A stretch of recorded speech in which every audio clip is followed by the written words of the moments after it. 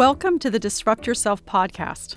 I'm Whitney Johnson. I'm an author, a speaker, and I write frequently about disruption for LinkedIn and the Harvard Business Review. In my book, Disrupt Yourself, I set forth a framework for putting disruptive innovation to work. Because I can't get enough of these ideas, I am continually looking for opportunities to explore them in greater depth. My guest is Asi Barak. He's a video game developer and author who pioneered the world of social gaming when he created Peacemaker, a video game that aims to not only explain the Israeli-Palestinian conflict, but actually solve it. As chairman of Games for Change, he wants to see video games do a lot more than provide entertainment. He wants to use them to change the world. Asi lives for disruption. While growing up in Israel, he chose to study Arabic. After his service in the Israeli military, he didn't follow his friends into business. He went to art school to make video games. Asi Barak's new book is Power Play: How Video Games Can Save the World.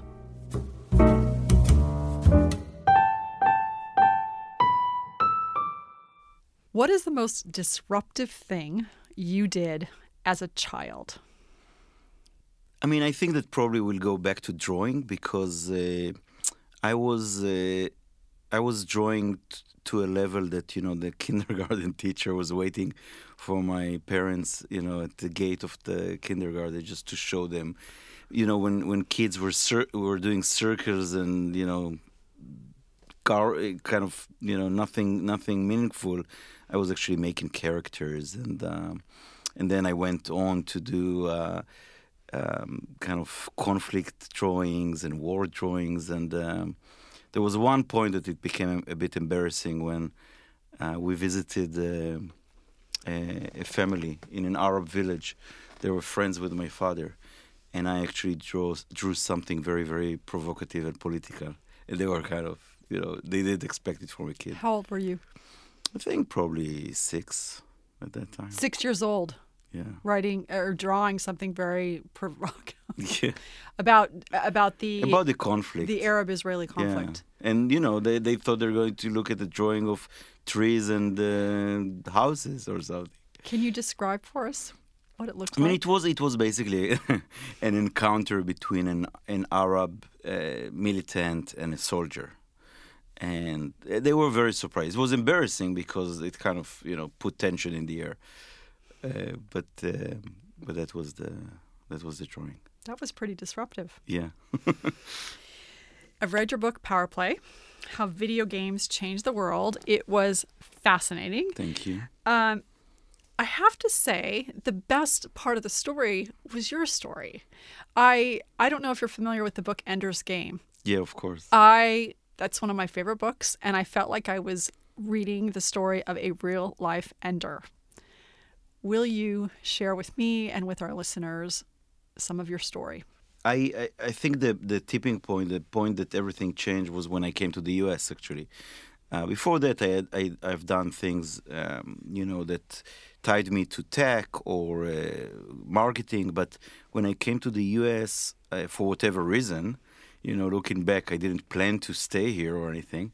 I came to Carnegie Mellon to this special program, and I pitched my own project, which was a disruption because most of the other kids were doing, making projects around things that were giving to them. Disney is coming in, or, a big brand sponsoring a project, and the students, feel very lucky to do that.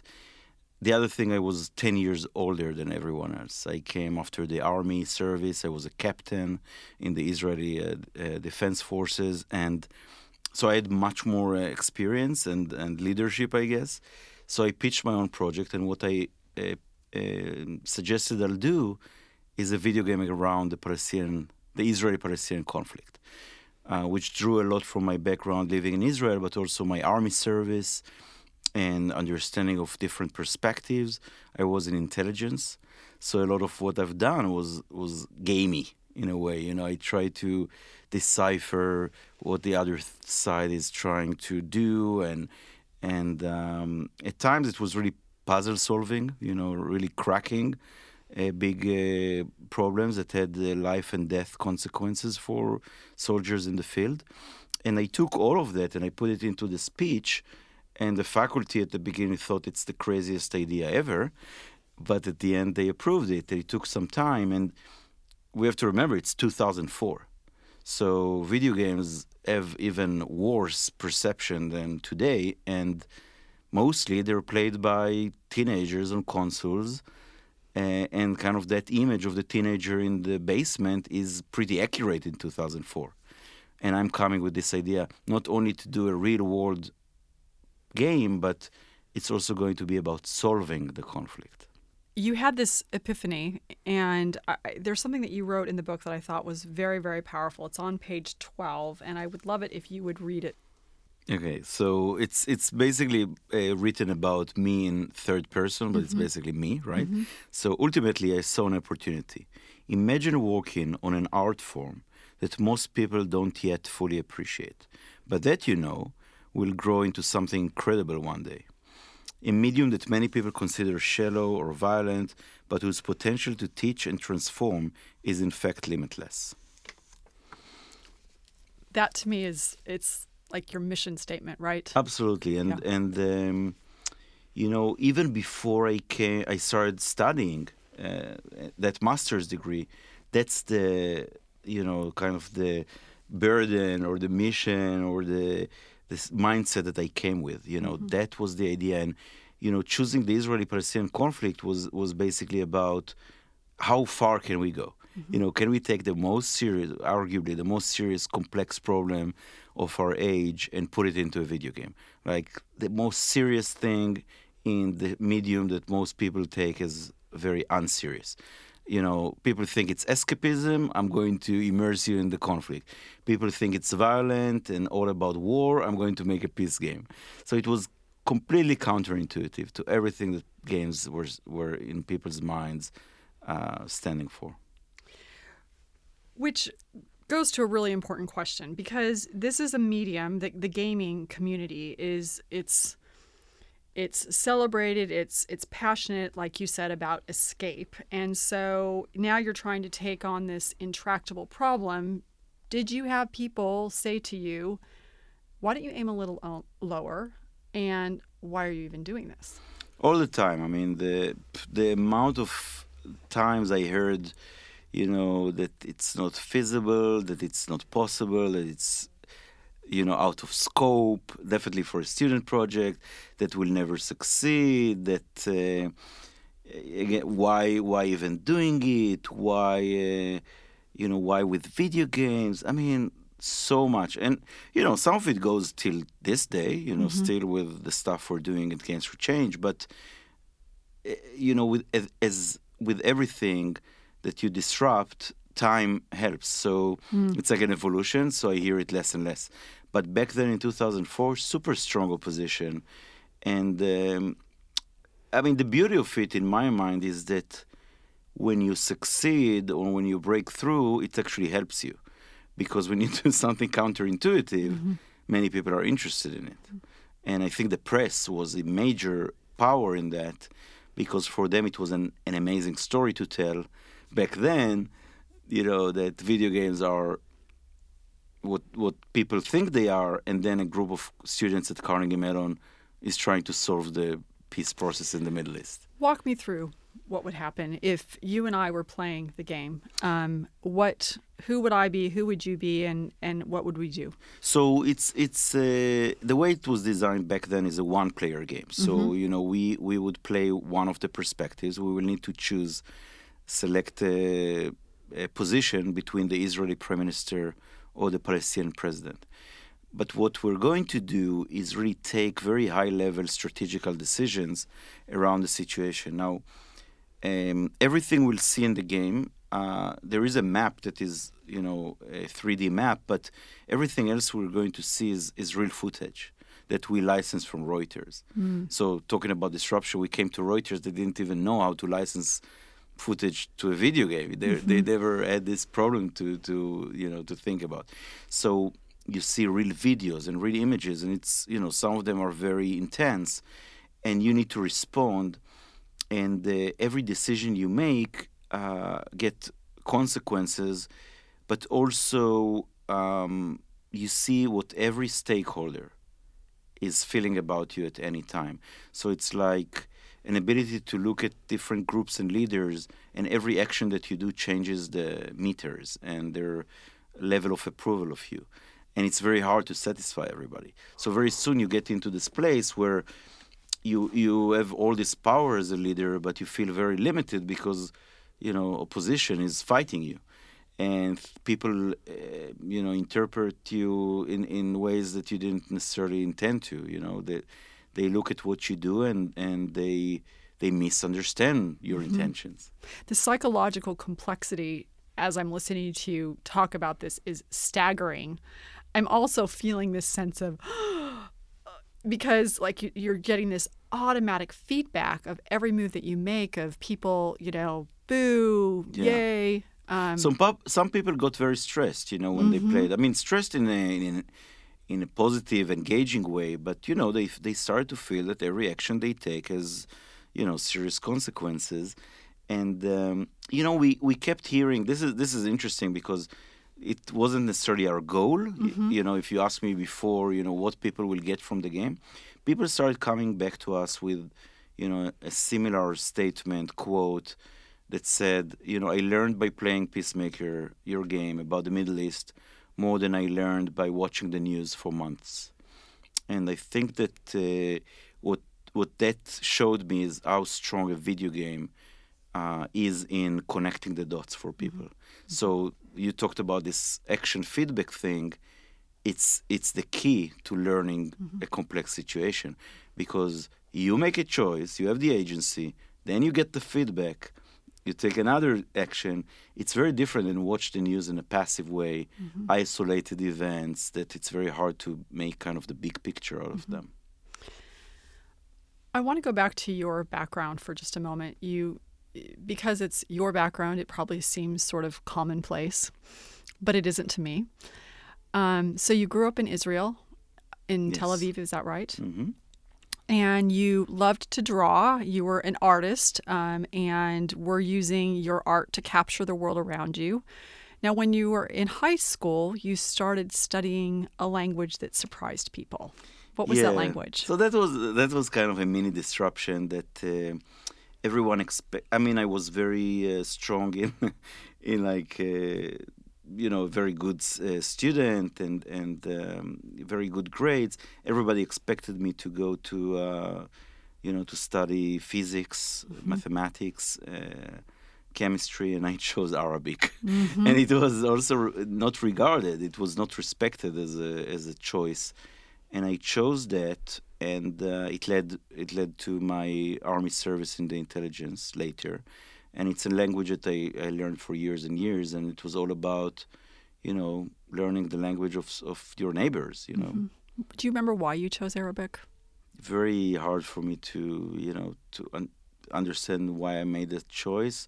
But through my life, I made those kind of surprising choices. Another one was to go to art school. So even though I was drawing and all that, most of the people coming out of my unit in the army went and became startup guys, or went to study law and went to study business, and going to art school was completely outside. So you go from military intelligence, the most macho thing you can do, to art school. Right. And also the most analytical thing, the army, the intelligence service was all about data and analytics and brain. And, I go and go to art school. Do you remember any conversations that you had with friends or colleagues that just were flabbergasted at your decision?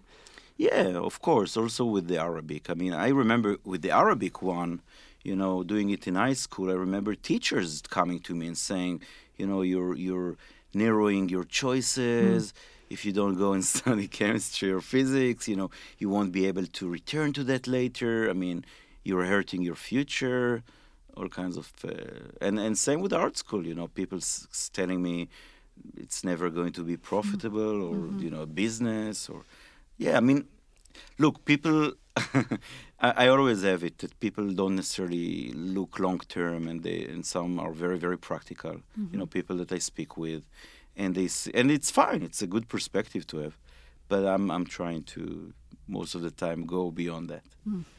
Have you come across any gamers who have disapproved of how you're trying to disrupt the world's view of gaming, to use it not just for escape, but to move the world forward in a positive way? A lot. I mean, you'd be surprised how easy for me it is to convert people outside of gaming. For them, it's a very good story, and they get it on every level once they have a chance to hear about it. To gamers, especially hardcore gamers, that feel maybe threatened, maybe it's changing something they love so much and don't think that you need to change. We get a lot of opposition, and it's less now, but one example is that the Game Awards, which is the Oscars of video games, it happens every December, decided to put a Games for Change category. And they decided to do it 2 years ago. So that was a big milestone for us. It's still one category, but it was, an acknowledgement. And every time they announced the nominees, every year, you have to see what happens on social media. It's just such a backlash from gamers. And, those games are not real games. And, it just, they can't, again, it's obviously a group, but for them, it's really, challenging everything they know and love about what, the blockbuster commercial games they love to play. What do you do when you get that kind of backlash? I'm trying to say something that I really believe in, that it's not in expense of anything, we have other media to learn from. So, the book actually starts with an introduction that I was lucky to get to interview one of my heroes, Art Spiegelman, about comic books. That's another equivalent. Look at the TV series, look at movies. The idea that an evolution of a medium makes it much more nuanced, many more genres, across ages, many developed tastes. The idea that we'll stay with what we have now in video games is just unacceptable, because it will become more diverse. It will become something that will be 9 to 99. And everybody will learn to appreciate. Even the word gamers, for many years, I'm talking about how weird it is that we have a medium where we separate gamers from non-gamers. You don't have it with book readers or movie goers, because everybody can appreciate a type of creation that is tailored to their taste. That's an interesting distinction. What do you think it's going to take for the largest video game companies to produce social games? So, in a way, it's starting to happen. Okay, so that's the good news. It took us years, but at the last Games for Change festival, Sid Meier, the amazing designer of Civilization, announced that they're going to make a Civilization EDU version. Ubisoft, another very big game publisher, one of the leading in the world, made a game called Valiant Hearts around World War I. In many ways, it's an educational game. They did it as an entertainment piece, but it's definitely something that Games for Change would appreciate. We had the other projects like Zynga.org. That Zynga started this .org, a non-profit arm that also funded us, but did a lot of interesting things with charity. There are other examples like Electronic Arts, starting Game Lab, which is a whole organization that takes commercial games and makes versions of those for schools and other purposes. I think that these are just pioneering things. I think that to see it in a big way, we'll need to have a commercial argument in the sense that, just like if you look at movies, documentaries started to succeed in the theater in a big way. That attracted the attention of the big studios. I think we'll have the same here, that something will succeed in a way that is unquestionable in the market, that they will need to go. So far, they're very risk averse. They want to create the same stuff that is proven to work. And which is very not disruptive, right? no, in a funny way, it's so the opposite, because video games are known to be about sequels, and the reason they're about sequels is because it's so complex and tough to make a good game that you'll actually make the next one, and it will be better. Unlike in movies, you do build on the technology, and you do build on the feedback from players. It's all interactive. So the number 2, number 3 will be better. So it's much easier to go that route than to do something completely new that might be a huge failure. In your book, you talk about a number of different games that are helping people change. And many of the stories caught my attention. One in particular has to do with helping professional athletes. And I'll tell you why. Our very first podcast episode, I interviewed Michelle McKenna Doyle, who is the CIO, the Chief Information Officer at the NFL. Yes. And so I was intrigued to read that virtual reality is helping athletes and football players in particular both improve their game and to disrupt their sometimes bad behavior. Right. Tell me more about this. So a lot of that work is being driven by a lab in Stanford that is run by Jeremy Bellinson. And he's doing, by the way, a lot of experiments with virtual reality and empathy. So he also has that very for change, for good aspect. But very soon he saw how he can actually work with athletes, especially quarterbacks in the NFL, on improving their decision-making time. So we all know how crucial it is, and how short is the window that they have to make a decision. And one of his big projects showed that he can reduce response time from 4 seconds to 3 seconds. He works with the NFL as an organization. The commissioner came to the lab to see some of the VR demos. I think we're only scratching the surface, because this idea that you can rehearse in a very immersive environment what you do in real life is super powerful. And the idea that you can also try it from different perspectives. So they also do some work with the NFL around domestic violence and gender, and trying to figure out how people can get empathy while playing another perspective. So on the domestic violence, they put the athlete in the position. Yeah, they might do that. They put the athlete in the opposite position, or they'll do a narrative-based scenario that has to do with it. Again, it's the closest we have now in virtual reality. It's the closest we have to simulate reality, and even integrate fantasy into it in a way that we can manipulate. So again, I think it's only the beginning. It's still crude if we compare it to what we will see in the future. What's the most exciting thing you personally have created to date? Very interesting. It's tough to kind of have one baby, but I think that if I definitely like the disruption and the innovation of Peacemaker, or later when we did Half the Sky, which was a very ambitious project with Nicholas Kristof around women empowerment. And we did mobile games in India and Kenya. That was a very interesting approach to go with, low-end devices, not the cutting-edge technology, but actually very, very basic devices to communities on the ground. So those were interesting projects. But if I take a step back, I think the work at Games for Change in general, over years, was probably the most meaningful, because you could really see the change.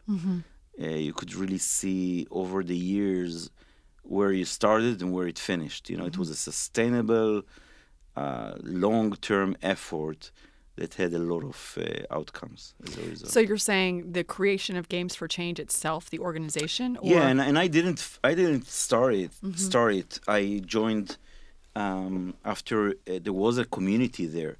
But when I came, I would say that the community was pretty sleepy, very non-profity, and not necessarily very large. And what I did, obviously not alone, but with a team and my partners, is trying to get it, first of all, to be more friendly to business, sexier. Again, if it's entertainment, then we have to look like entertainment. Right.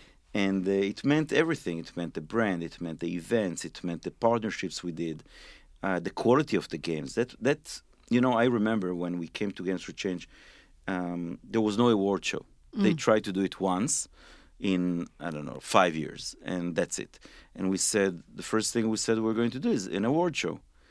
And they told us, you can't do an award show because there are not enough high-quality games.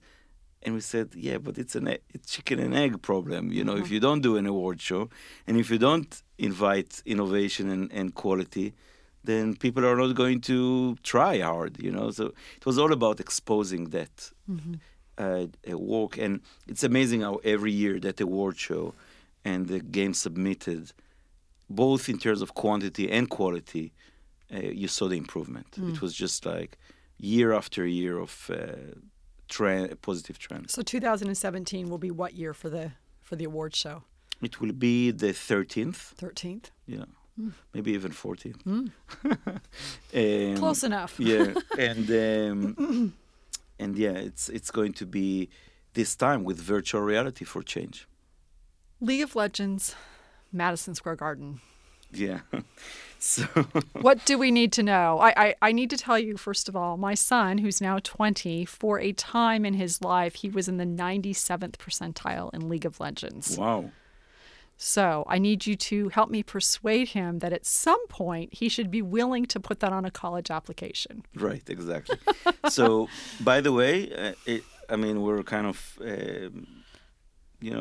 joking about it, but he could get a scholarship these days. So there are a lot of places in the U.S. where esports is not only acknowledged, it's promoted, and they give scholarships to professional gamers. What happened was that I started through Games for Change a partnership with the Tribeca Film Festival. So that's another organization that kind of saw the promise of this new medium. And it was a partnership to host Games for Change. And then me and my partner, Itzik Ben Basat, met with the founders of the festival, the film festival, and they said, what else can we do with games? And, we have this new partnership with Madison Square Garden, Tribeca. Obviously, we're looking for things that are going to speak to young audiences, millennials. We're looking for things that are consumer-facing, just like film, the film festival is. And we said, let's do esports. Let's bring a very big tournament to Madison Square Garden for the first time. Before that, there were smaller tournaments at the theater, at the Madison, not at the arena. And they were not necessarily very successful. And we said, look, we want to start with the best. So we'll go to the most popular one, which is League of Legends. And together with the team at Tribeca, we basically had this mission to convince League of Legends to consider one of the most expensive arenas in the world. And until then, they worked mostly on the West Coast. And they did a very successful LA Staples show. And we finally convinced them to bring one of the main events of that season. That was 2015. And it sold out in 36 hours. Wow. And talking about disruption, obviously, that was another case where people at Madison Square Garden said, look, it's interesting. How can we sell tickets? It will take a month to fill in the arena. And it took basically a day and a half. All right. Speaking of games, let's play a game. Rapid fire round. I'm going to ask you some questions. Okay. What food have you never eaten? Cockroaches.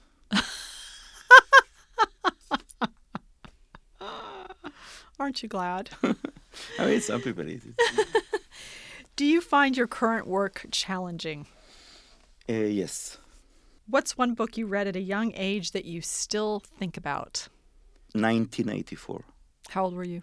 Probably 10, 11. That's young to be reading 1984. I read a lot. Which of your family members do you think of when you hear the word disruptor? My father. Why? So he started the VC industry in Israel. He was one of the first VCs in the 80s. And people don't remember, but before that, people mainly donated to Israel.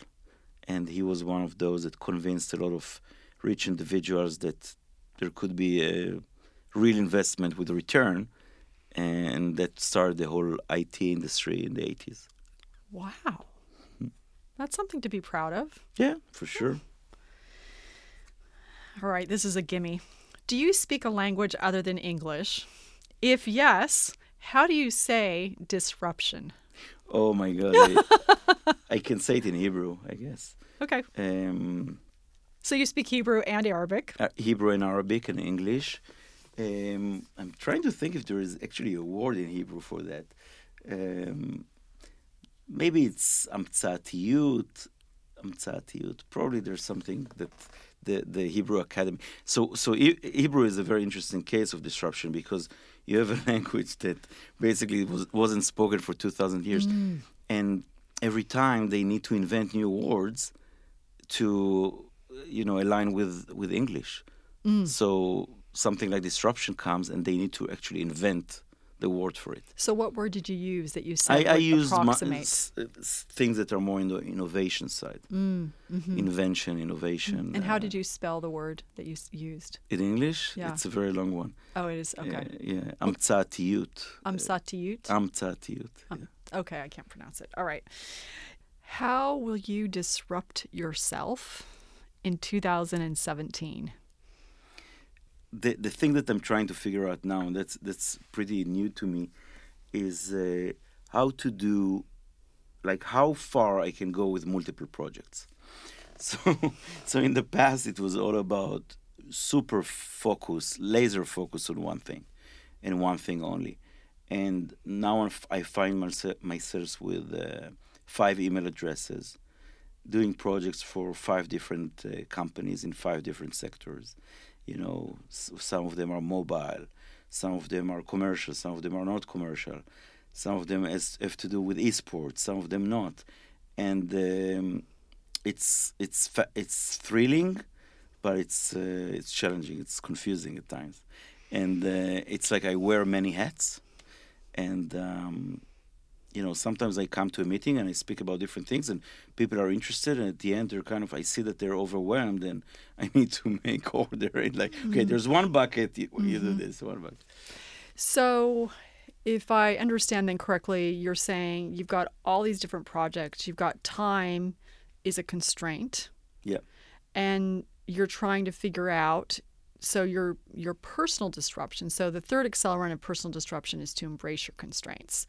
So you would figure out how to turn this limited time into some type of tool of creation. And what will that look like? Yeah, and basically see how much attention I can give to each one of them, how they can all fit together. How can I start actually leverage one against the other, which is already happening. I'm doing esports at once, so actually I'm suddenly presenting that idea to a whole different company that never considered it. So, start to kind of finding the connections, create the connections, and I see how it's also emerging from parts to actually something that is bigger than the sum of all parts, because it allows me to look at different sectors. It allows me to create tons of relationships.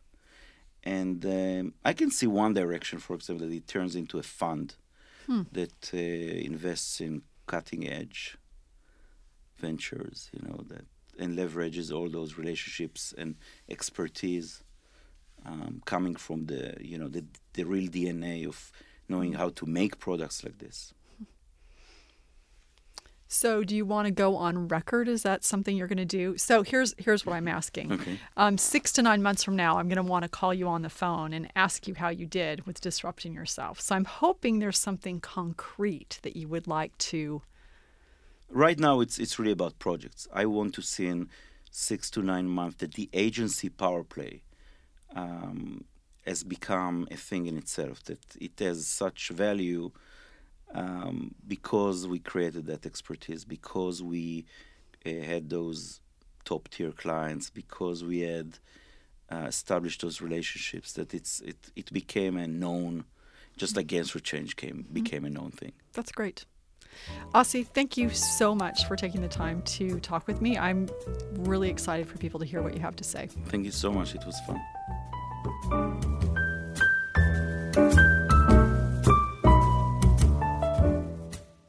Asi Barak is a disruptor on so many levels, and it began as a child, which goes to my first takeaway. If you're wondering what your distinctive strengths are, what makes you unique, look to your childhood. Just like Susan Cain did in episode 14, she knew what she wanted to do when she grew up. So did Asi.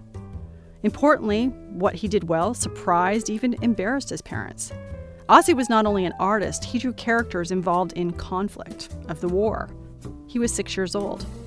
If you still don't know what you want to be when you grow up, look for clues in what made you odd as a child. The second thing Asi reminds us of is the importance of taking on market risk rather than competitive risk. For example, Asi doubled down on learning Arabic when his classmates were focused on science. When he left the military, most of his unit went into analytical professions, the law, business, startups. Asi chose art.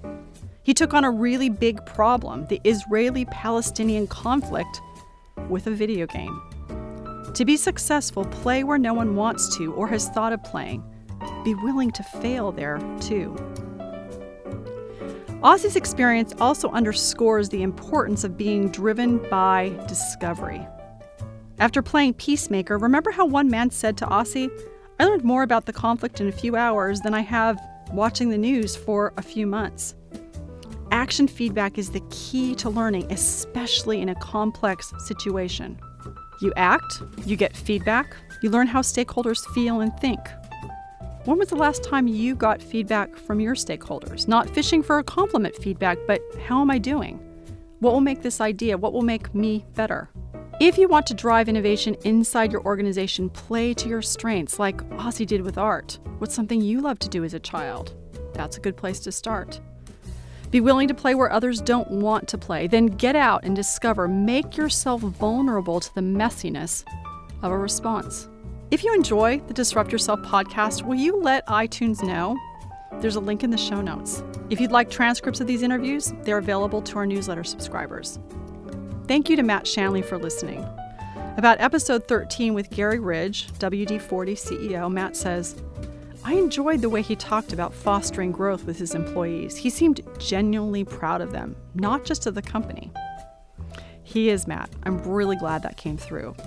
Finally, thank you to Asi Barak for being our guest, to producer David Klatt, editor Heather Hunt, and art director Brandon Jameson. I'm Whitney Johnson, and this is Disrupt Yourself.